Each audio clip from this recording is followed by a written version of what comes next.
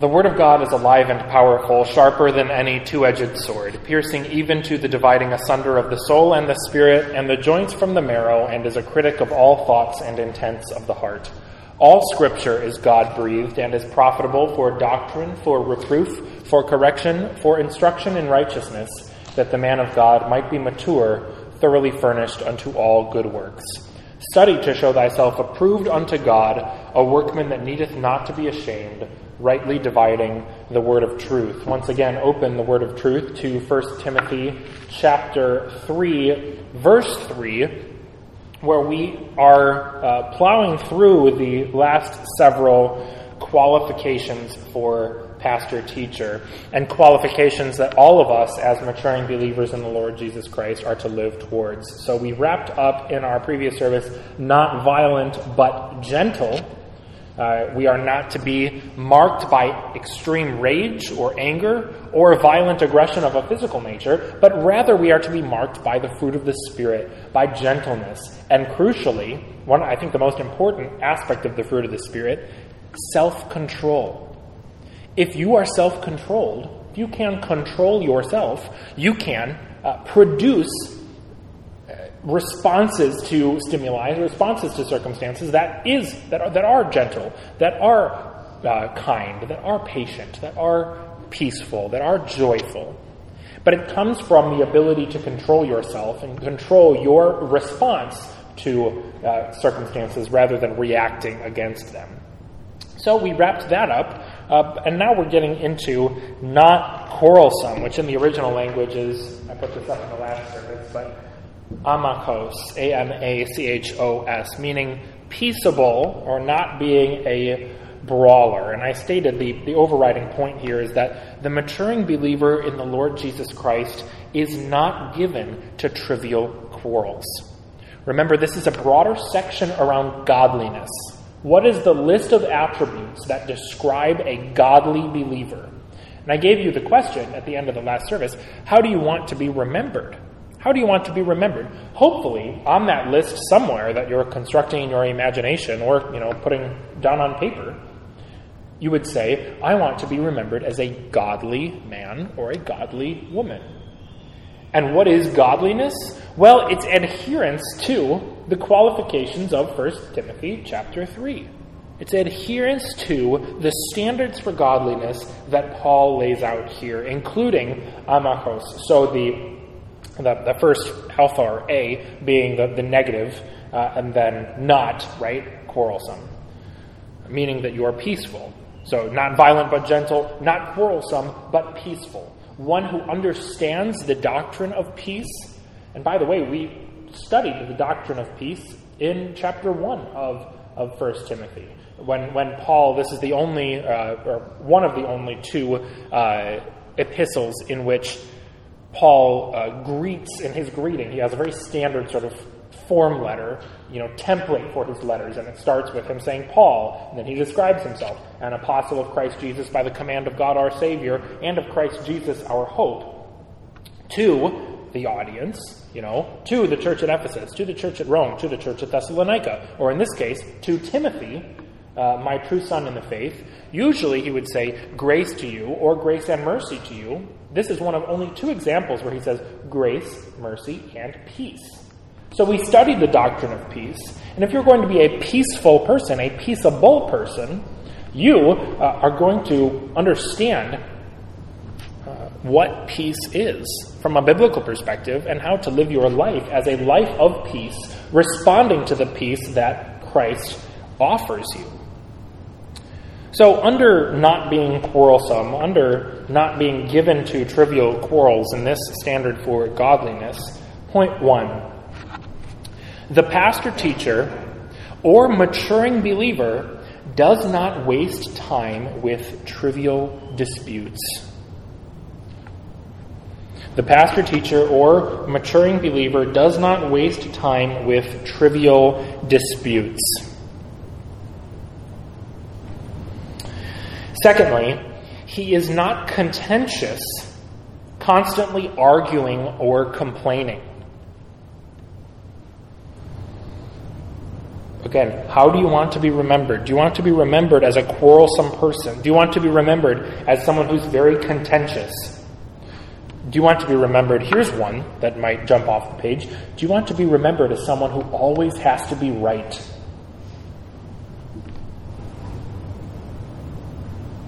He is not contentious, constantly arguing or complaining. And when I use, he pronouns, I'm referring predominantly to the pastor-teacher, but, if you're a lady here, write down she, if you're not able to utilize the old usage of pronouns. This isn't just applicable to men. Just want to state that for the record. Point 3, rather, he efforts to live at peace with all in his periphery. He efforts to live at peace with all in his periphery. Is he at peace with everyone? Is he at peace with an unbelieving, sinful, evil world and the value system of an unbelieving, evil, and sinful world, Satan's fallen world which we live in? No, the world does not react peacefully to the godly Christian way of life. But we respond to that sin and evil with peace in our hearts, with another spiritual resource, impersonal love. Impersonal love. I've broken this down many times in the past. I'll do it briefly here for the sake of argument. There's two types of love in this world: personal love and impersonal love. Personal love is love that is based on the character of the object or person to whom you love. Personal love, therefore, is only correctly directed towards God himself. We love God based on who God is, because God will never let us down. In all of his perfections, in his character, he is exactly who he says he is. He does exactly as he says he will do, and he is totally and completely consistent. So he, in his person, his metaphorical, his spiritual personhood, so to speak, can take on our love based on who he is. Impersonal love, it sounds wrong. It sounds like a bad approach to love. But essentially all it means is you love people in your life. You love other people, impersonal love towards all mankind. You dedicate love and respond in love to all people, not based on who they are or what they do. Because if you try and dedicate personal love to, for example, your spouse, you say, I love who my spouse is as a person. What happens when your spouse lets you down or behaves in a manner that is sinful? All of a sudden, that house of cards starts tumbling down. So this isn't an excuse to behave wrongly towards your spouse. That's not an invitation to do that. But it is to say that you are to love your spouse when they do good things and when they do bad things, because you love them not based on who they are and what they do, but based on who God is and God's plan for your life. Impersonal love. So that is the love that is extended to your spouse, and just as well to just the same exact form of love directed towards an unbelieving world. Directed towards, your neighbor, your friend, your coworker. Believers and unbelievers alike, you extend them love, rather than quarrelsome and contention, and I always have to be right, and issues of that kind. So point 4, and point 3 once again, rather he efforts to live at peace with all in his periphery, meaning all within his sphere of influence, he efforts to live at peace. Point 4, he saves his quarreling for disputes that truly matter to the faith. He saves his quarreling for disputes that truly matter to the faith. Meaning he, or she, you are to have a backbone, a theological backbone. You are to have standards that you hold yourself to. But you are to save those issues You are to save that quarreling for issues that truly matter, right? So going back to our study of drunkenness, of the relationship between the Christian and alcohol, the quarrelsome believer is the believer who picks that as the hill upon which they die, right? I'm a teetotaler, and everyone else needs to be a teetotaler, and I'm totally right on this issue, and let me convince you, and here's why. That's a waste of time. That's a distraction. That's a quarrelsome believer. But a believer, the same believer who dies on the correct hill to die on, which is the gospel, not denying Christ, not denying the truth of the gospel, not denying the truth of the Bible, but holding that flag and that standard up, that is a legitimate, good quarrel. But when you look at that believer who dies on the correct hill while avoiding the trivial disputes marked by someone who could be described as quarrelsome, that believer cannot be described as quarrelsome because it's not in his character to constantly quarrel. He's not constantly filled with these types of trivial disputes, these quarrels that don't actually matter based on life and doctrine. He saves that issue. He saves that environment for the right circumstance, for the right issue. And I've said this many times, but the most basic form that quarrel can take, and it doesn't always have to be a quarrel, but it comes in the form of a question. What do you believe about X? What do you believe about Jesus?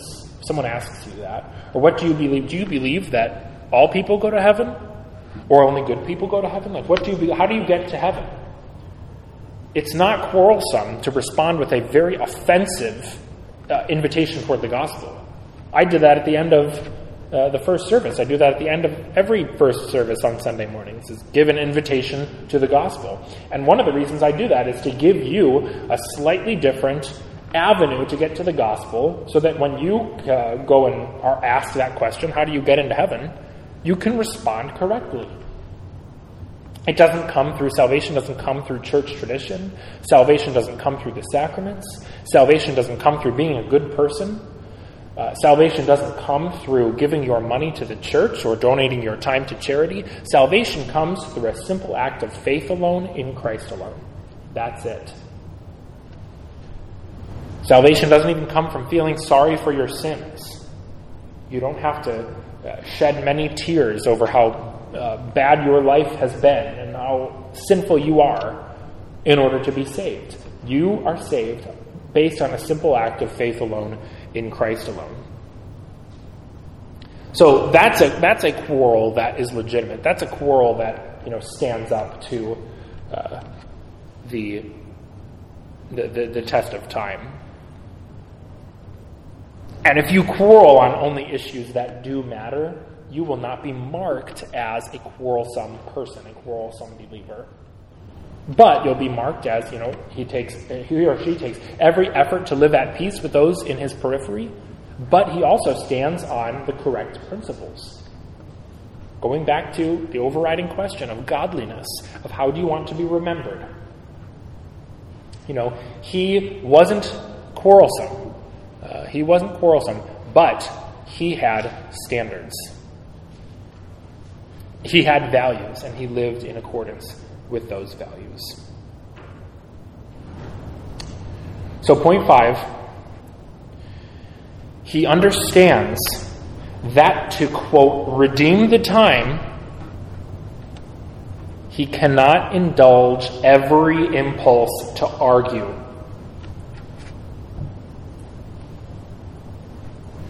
Right? You cannot redeem the time if you're constantly arguing with people. He understands that to redeem the time, he cannot indulge every impulse to argue. Point 6. His focus is on his priorities, which are derived from the Word of God.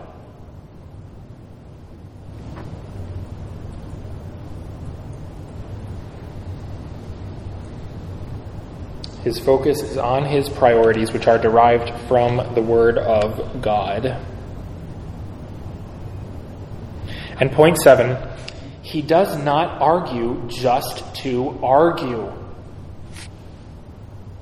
You no doubt have met a person like that who will, loves to pick any side of an issue and show you how smart or, with it he or she is, because he can argue till the cows come home on any particular issue, just to show how smart and how capable and how with it that person is. You know someone who argues just to argue.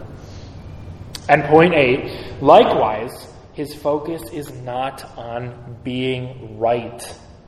He isn't obsessed with being the smartest person in the room, the person who's the most right on the most issues. So this isn't a prohibition against discussion. And, as someone who speaks for a living on a consistent basis every Sunday morning, I am perhaps known for, engaging in some kind of debate, or, I was on the speech team in high school, and I had to make arguments and debate from the correct viewpoint, or at least my assigned viewpoint in any particular discussion. This is not to say that you can't have discussions on current events or politics, or especially on faith, but you save the true quarrels where, you are tempted towards the not violent but gentle, that qualification where you're tempted to get into, violent mental attitude mode, or you're almost coming to blows based on the quarrel. You save that for issues that really matter. Someone who claims that evil things are good and moral and right. Someone who claims that there's no standards, there's no objective standards in this world. There's no such thing as objective good or objective evil. Those are issues with which you should engage, but engage in a manner that is loving, that is kind. So you are not to be a quarrelsome person, but you are to be a peaceable person. And there's a great application here for all of us, and I'm predominantly making it in regards to marriage, which is the closest relationship between two human beings on this earth, but it's likewise the same concept for those of you who are not married. Your friends, your coworkers, your family members, whoever you enjoy a close personal relationship or friendship with, this principle is the same. And the reason I'm making it in regards to marriage is because it comes from the Song of Solomon. Song of Solomon is a book of the Bible which is essentially a very long love song. It was a song. It's a very long song that was, that Solomon wrote thousands of years ago. And it deals in very lovely metaphorical imagery around love. Marital love. It's applicable to marital sexual relations.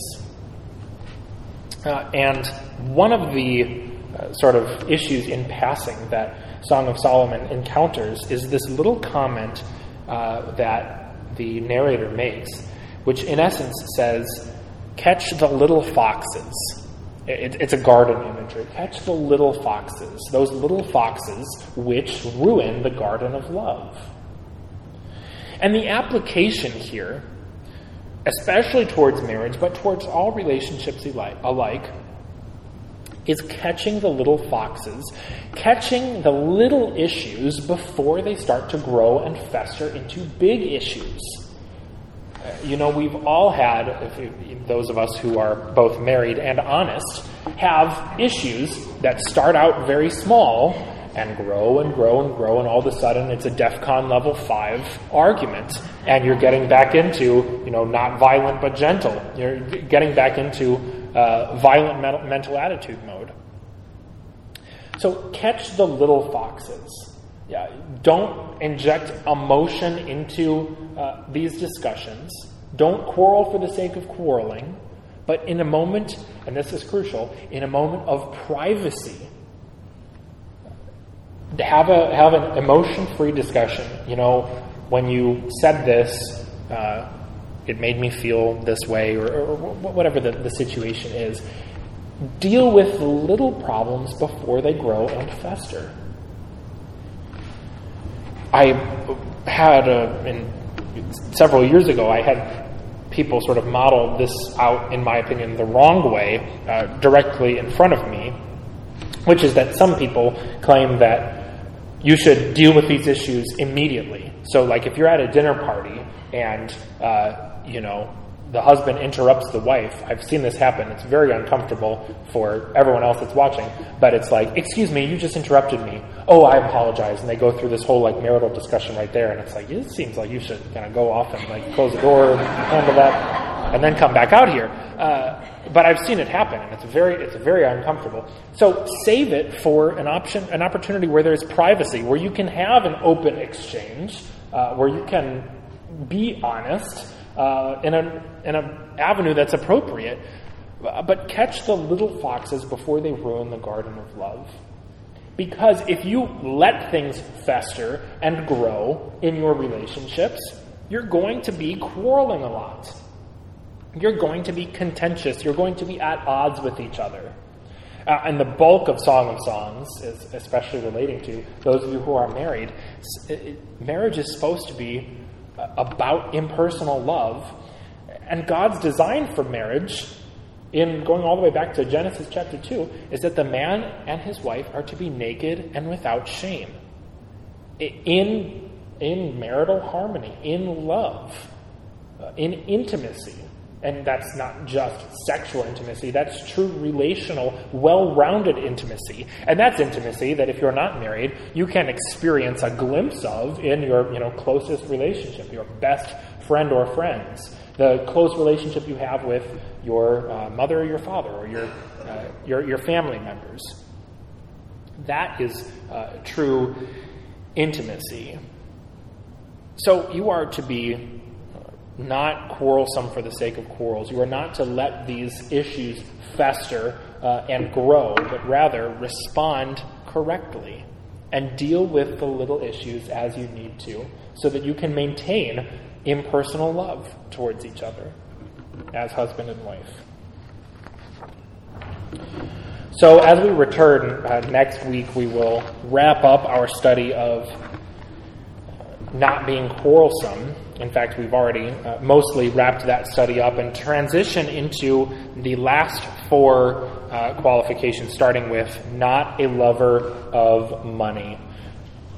And one of the things that's important to remember here is that that is just one option. Not being a lover of money is just one avenue where Paul deals with this issue of idolatry, of worship of something apart from God. You're not to worship any kind of sexual immorality, but instead, in verse 2, you're to be faithful to his wife. You're not to be have an idol of drunkenness. You are not filled with much wine.